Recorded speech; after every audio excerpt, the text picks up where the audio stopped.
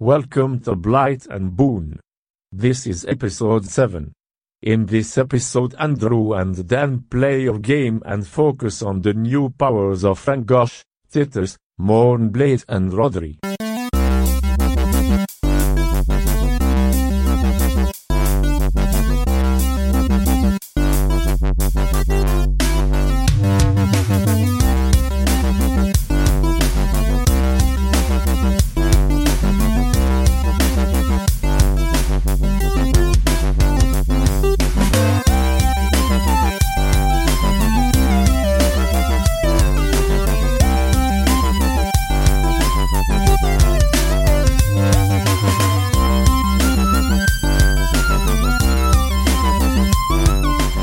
Hello, welcome to Blight and Boon, episode 7, a podcast described by some as being unlistenable. But they have to listen to know that, so... Still a sweet, sweet rating. Hello, Andrew. Hello, Dan. We played a game of God Tier, which is kind of what we do when we record episodes of this podcast. That's what I assume you want to listen to. Hopefully the audio is at least half listenable. We've changed our studio from by the table to the sofa. I'm not allowed near tables. You bang too much. I'm just an expressive person. So... we can't do anything about us be talking or being English, though. That's kind of locked into us. So, this is a game played with the version 0.8 rules, assuming that's the newest version. He says... oh, they still haven't got versions on the cards yet, have they? Please, if anyone from Steamforged actually still listens to this podcast after 6-7 episodes of unlistenable content, please could you put the version numbers on the cards? Pretty please, because we often take them out of the sleeves and then forget which ones we took out. And it'd be really helpful. Please put the numbers on, please. Anyway, we played a game of God Tier. We played the decay scenario. What do you think of that scenario, Dan? I think it's a good one. I think it spreads out the action quite nicely, or it certainly makes it not just in the middle of the board. I think it's very painful for winning the first turn. It seems to really the first turn in God Tier seems to be really, really negative to win. Actually,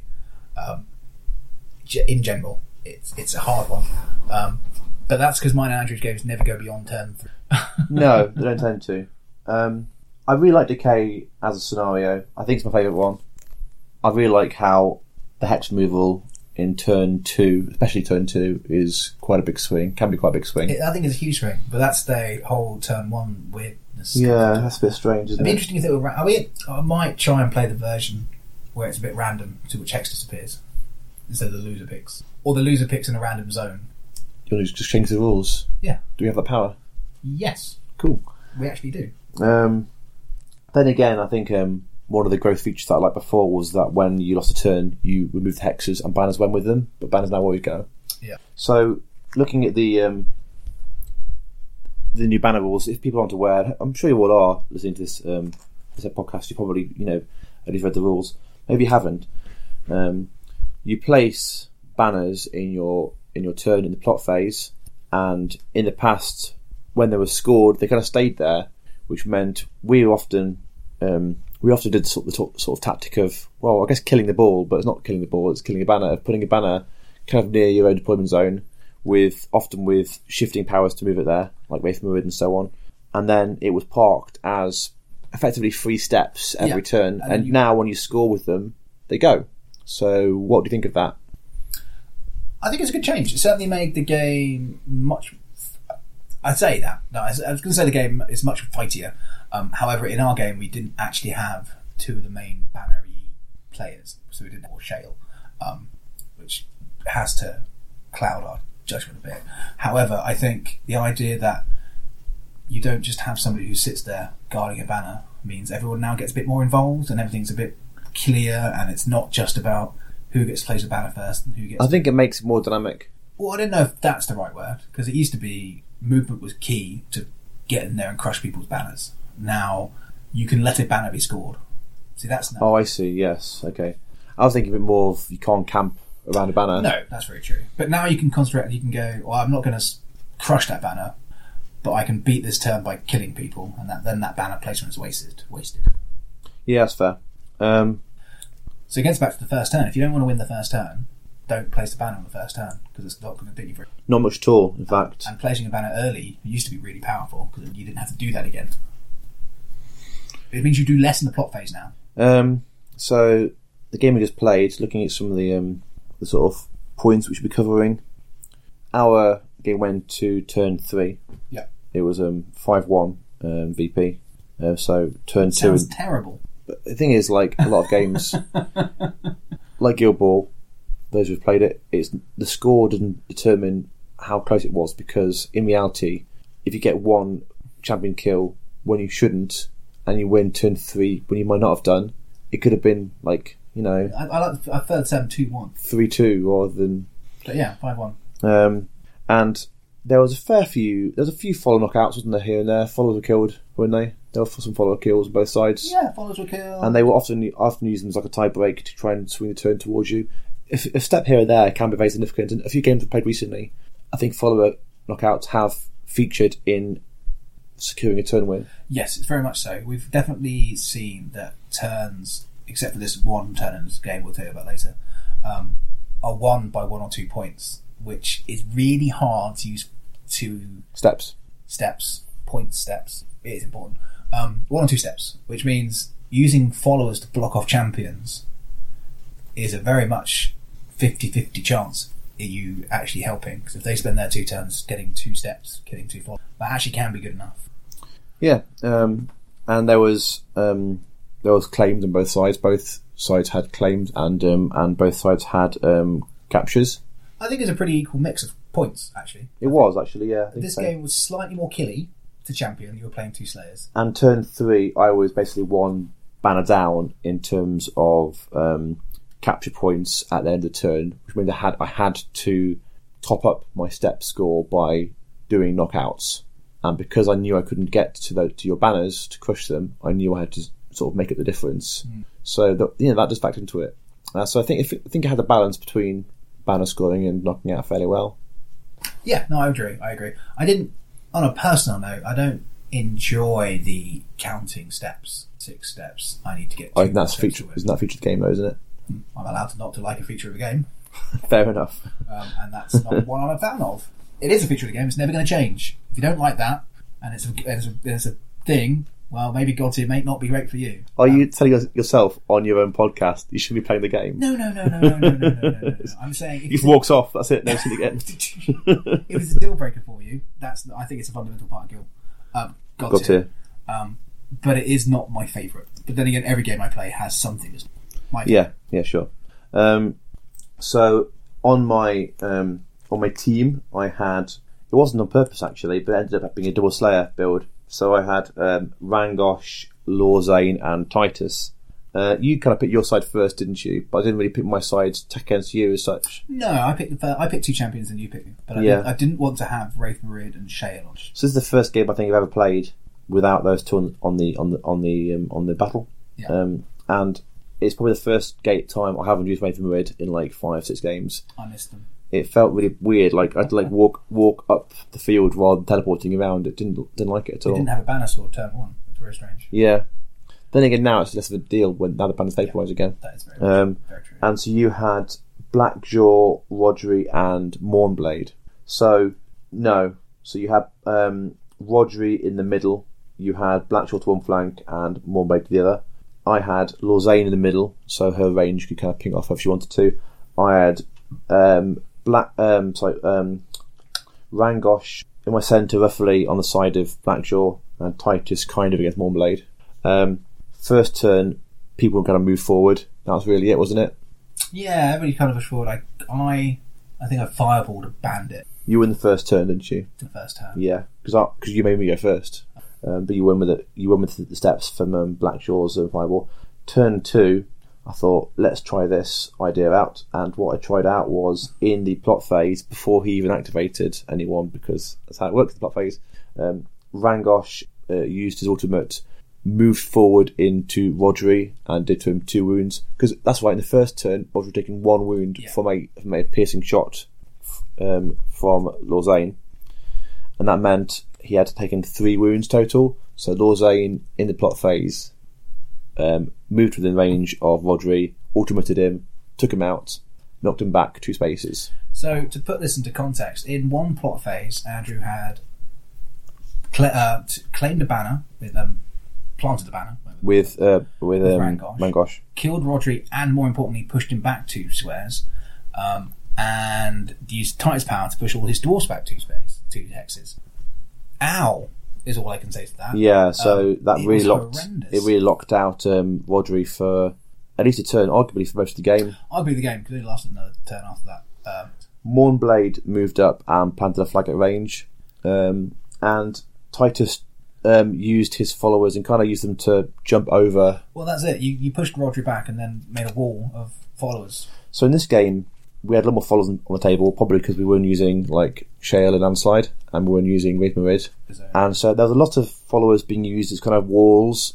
So we had lots of sort of like walls and channels of followers, and kind of like almost like the followers were the terrain themselves. So next turn, Titus. Which if you, I'm going to say so. If you're using followers a bit like that, Titus's followers actually pack a real punch. You being used like that. Their surround powers means only one of them can actually do. Normally, when one follower attacks a champion, they do very, very little. So what his followers can do in the plot phase, they can use outflank, where they basically hit a target, actually 6, doesn't do any damage, but models from hex that attacked can then effectively move to any hex adjacent to the target. So they can kind of teleport as long as they're still adjacent to the target they hit. So they can kind of go over your lines, which links to their power in the clash phase, which is surround pound, which is always accuracy 3, and then it's 3, 4, 5 damage. And they get 1 more accuracy and damage dice for every follower from their unit that is also in a hex next to the champion. So if they surround someone, they get obviously a dice per bonus hex surrounding you. So at one point they attack later on in the game. We're jumping around here, but later on in the game they attacked Rodri. Yeah, I think 4 of them surrounding him in 4 separate hexes and give him a good attack. Yeah, I mean, it didn't do very much, but I think it showed out the idea of what it could do compared to the orcs were spread around. They operate as a unit really well, and I think followers in this version of the rules, their attacks seem a lot more meaningful. Very much so. Not overpowered to say, but certainly more meaningful. Yeah. Well, the elves were very good. Yeah, so should we go to the turn 2 then? To turn 2, I did that to you in plot phase. Yeah. You're using your followers for Mournblade quite a lot to be adjacent to my champions, especially Rangosh. So they were doing pretty well jamming things up. I used my Red Bandits to ping some wounds onto Blackjaw. Yeah, you spiked it roll pretty hard, and they actually did really well. Yeah, I think they did 2 or 3 wounds to Blackjaw, and then Lord Zane finished him off, which made Blackjaw, because Blackjaw was not on the flank anyway, pushed him back even further and kept him kind of out of the range of people. Which is the symbol of this entire game. Getting somebody taken out, get pushed 2 hexes back, and then finding out they can't do very much. Blackjaw's range 2 maximum, isn't he, with his fireball? Yeah, he's only speed 2 with a range 2 of fireball. And once he's in the mix, he can get a bonus action for killing followers. He can really live the dream. But if he's a bit out of range, his firepower and output drops a lot, doesn't it? Yeah, especially if against Rangosh's followers and Rangosh kills them all. You can leave them stranded, going, "Oh, I don't know how to do anything now." So that was turn 2, which I won from a Blackjaw. Yeah, I won it on more steps than there were spaces. Well, in turn 2, you scored 2 banners. You took out all 3 of my champions. Yeah. It was brutal. Turn 3, I used my followers from Titus to surround Rodri to keep him out of the way. Blackjaw kind of moved up. Planted a banner on the heart on his flank and moved up. Mournblade's banner was also there. So as I mentioned earlier on in this podcast, basically in this turn, effectively I had 1 banner placed by Rangosh. You had 2 banners down, 1 from a Guardian. So you were up on steps in the bank.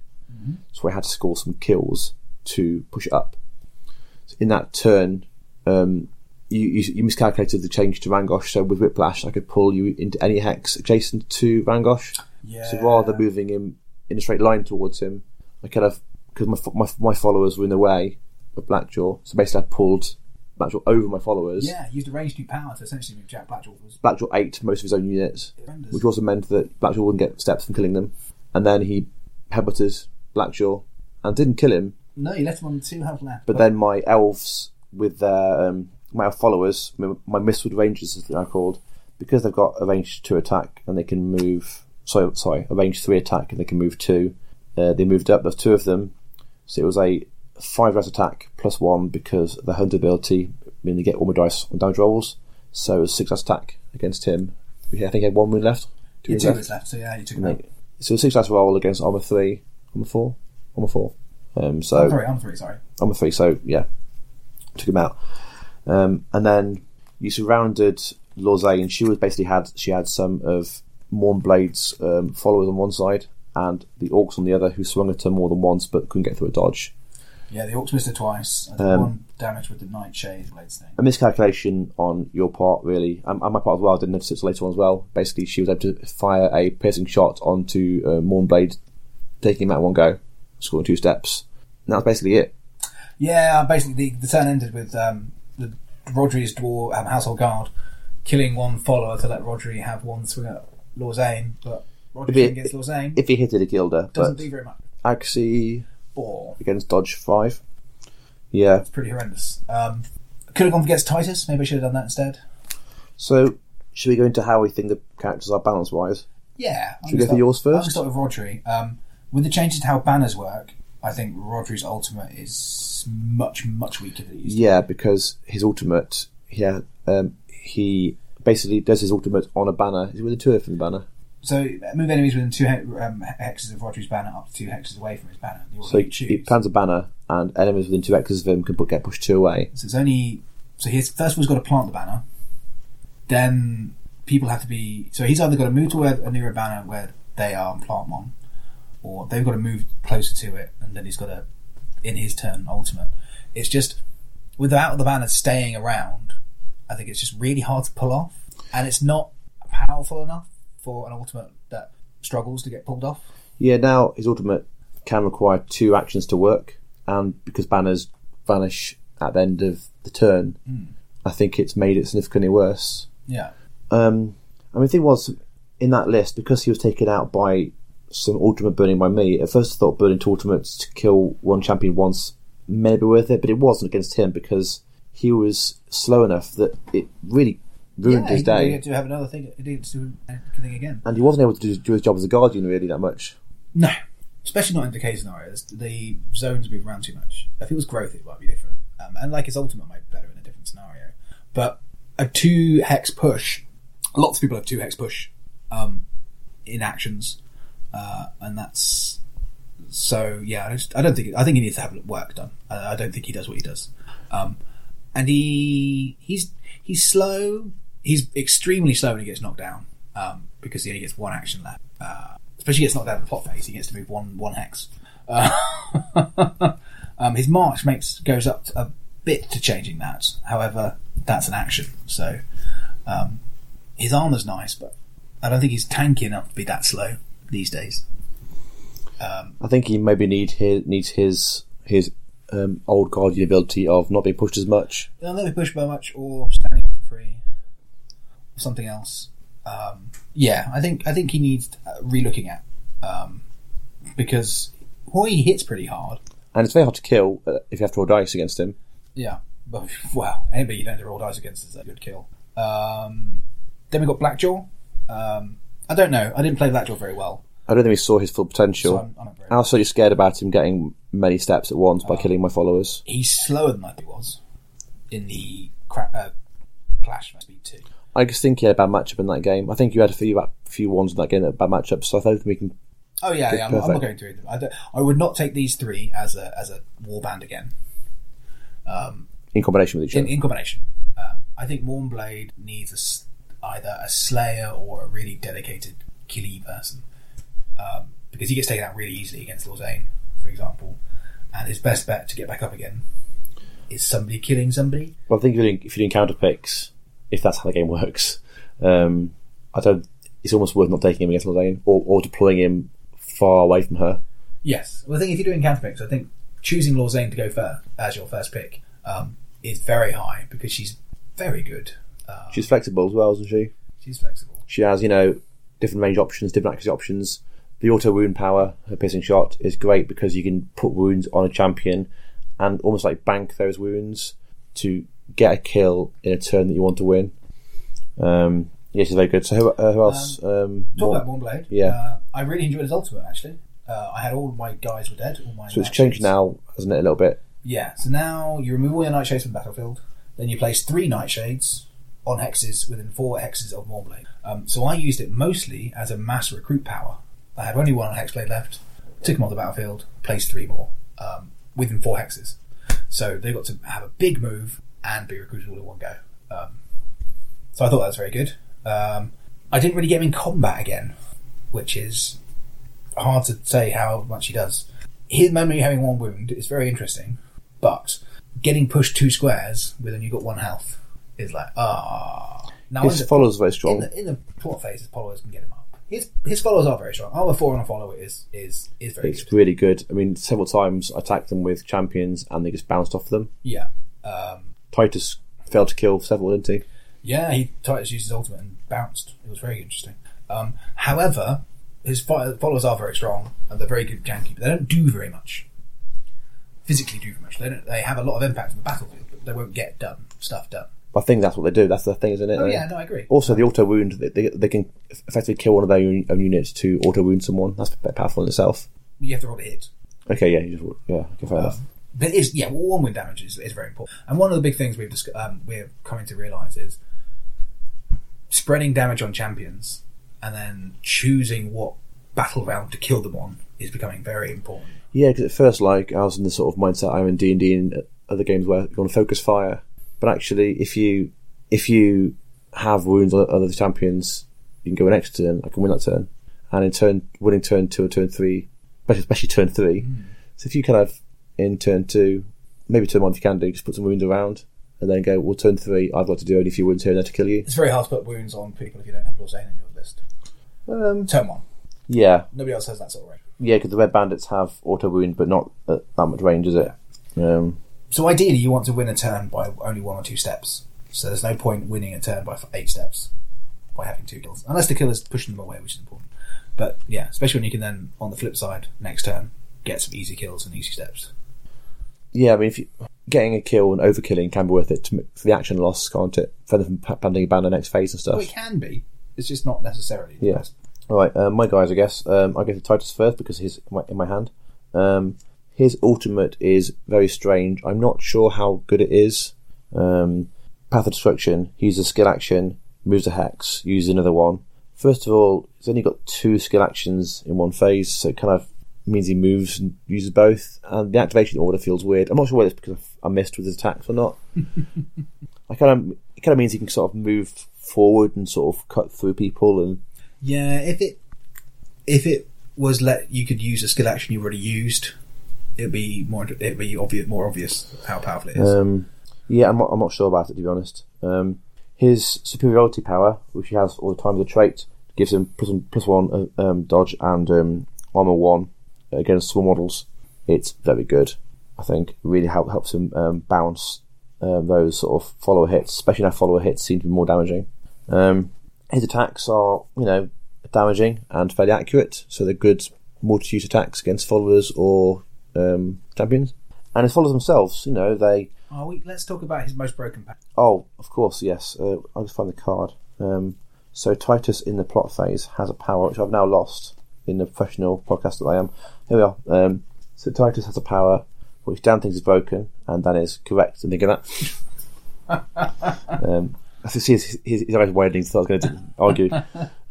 It's his power in the plot phase is called... Well, first of all, he's got Challenge, which I've never used, which is range 2. He picks a enemy model.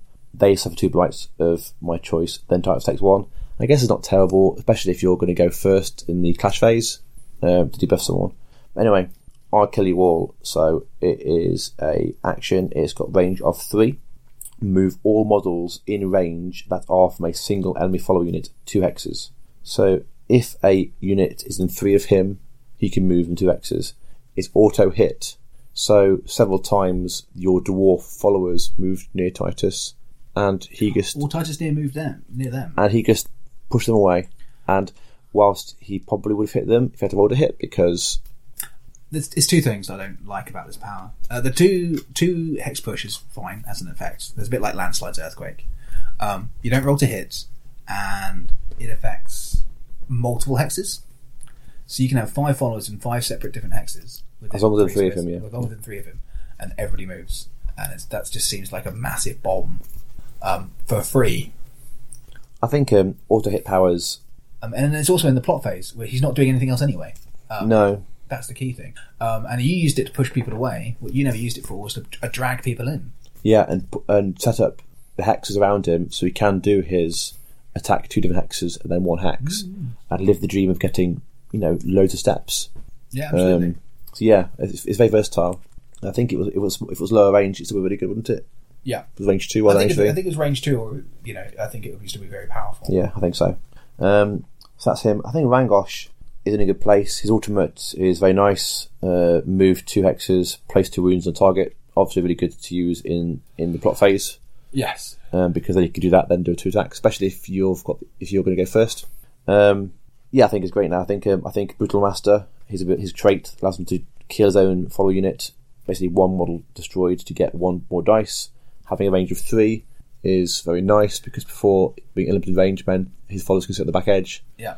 I think he's in a good place. I think he is a scary death machine, like he should be, but he doesn't seem massively overpowered now. Well, if you get through his dodge of 4, armor 2, 6 health isn't very much particularly hard to kill. Yeah, exactly.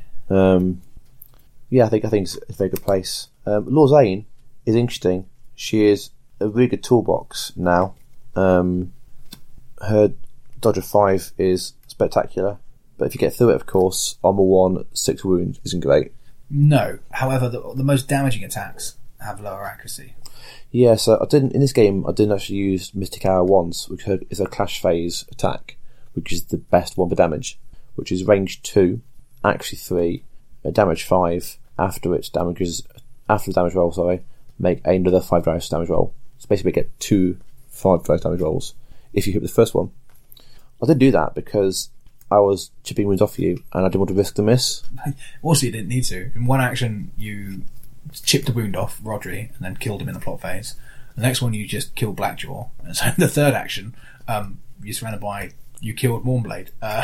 Later on that turn, I couldn't do my combo because I was surrounded by orcs. Basically, do a sniper piercing shot, move forward, Mystic Arrow, move back. Yes. But do you think she's OP? I think she's one of the most powerful combat characters, for sure. She's a Slayer, of course, but but borderline. I think I got a feeling she's the most powerful combat character in many ways. Currently, my gut feeling. How you compare that to a Shaper control person, I don't know. That's a game designing point of view. I think I'd rather have her than Rangosh. I think this game showed the importance of Shapers in terms of the ability to move people around. And I think you having 2 Guardians and no ability to control the battlefield in terms of movement was quite significant. I didn't have a list that I worked out the synergies for, so they all alternated 3 separate heroes, 2 of them very slow, and as soon as any effect changed their ability to do something, they had no option to do something. Now, they might have options to do something, I just missed them, but certainly, in my one playthrough I had with them, very much so.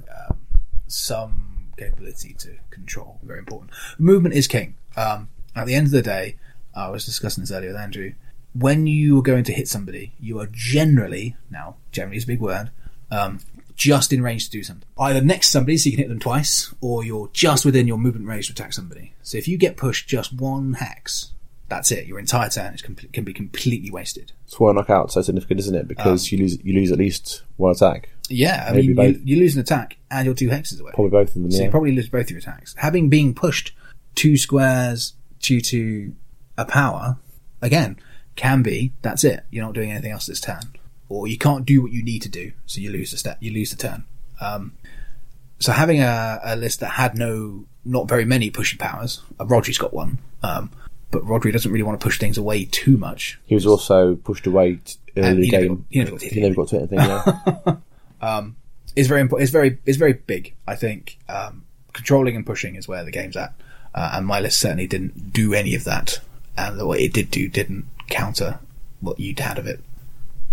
So, assuming you saw my list there of Rangosh, Lor Zane, and Titus, who would I use against it? Yeah, assuming we could do duplicates as well. And everything else. Absolutely. I would have Wraith Marid. I think so. I feel Wraith Marid would still do a lot in this game, even with banners not lasting very long. I think he's good anyway, isn't he? Because his ultimate's very powerful as well. Crushing banners is very important. His ultimate's very great. Yeah. Even while Crushing banners doesn't score you anything, it's still very important. Still huge, isn't it? Yeah. So I might consider something like Wraith Marid, Shale, maybe Rodri, maybe Lorzaine, maybe Titus, but probably not against what you took.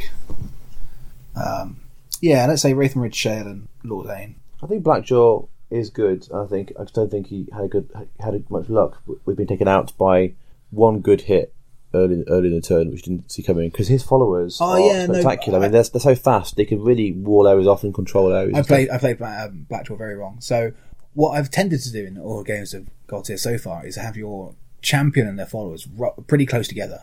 I think Blackjaw and his orcs can work out very separately from each other. So the orcs can just run off 6 squares in the first plot phase and do something, while Blackjaw goes hunts the right targets. Now, in that game, Blackjaw's right target was Titus's minions. And I think he would have done very well against Titus's minions, because Titus doesn't do very much against him. And the orcs are off harrowing Rangosh or something. And I think that would have been a much better matchup. But that's not what I did. Because Blackjaw struggles against the human bandits because they all die. And then he's done. That's the second game we played where Blackjaw's faced off and ended up being against them, and has sort of got his axe in his hand, looking at gleeful, and suddenly they go pop, pop, pop, pop, pop. It's like, hey, you're like, all my steps are gone. It's worth, in that respect, it's worth Rangosh just going Nova, killing all your own bandits. Well, he did. He killed 3 of them to kill Blackjaw, didn't he? Yeah, absolutely. And then Blackjaw can't do anything because he's got nothing to kill. Yeah. You might struggle next turn, but if there isn't going to be a next turn because you've stopped Blackjaw getting 6 steps, there we go. Yeah. I think that's probably a podcast, I think. Anything else to say? No, I'm good, thank you. Okay. Thank you for listening to episode 7, if you did. And I'll say goodbye to you, and I'm sure I'll talk to you again after the next Wolves version. So in a day or two. There'll be a slight gap because we're going to be away for May. Most of May is going to be turned off, but we'll try and get one episode in maybe. Maybe play a game of Vengeance. That's very possible. Yeah. Might play somebody else. Madness. Okay, thank you. Say bye, Dan. Bye, Dan.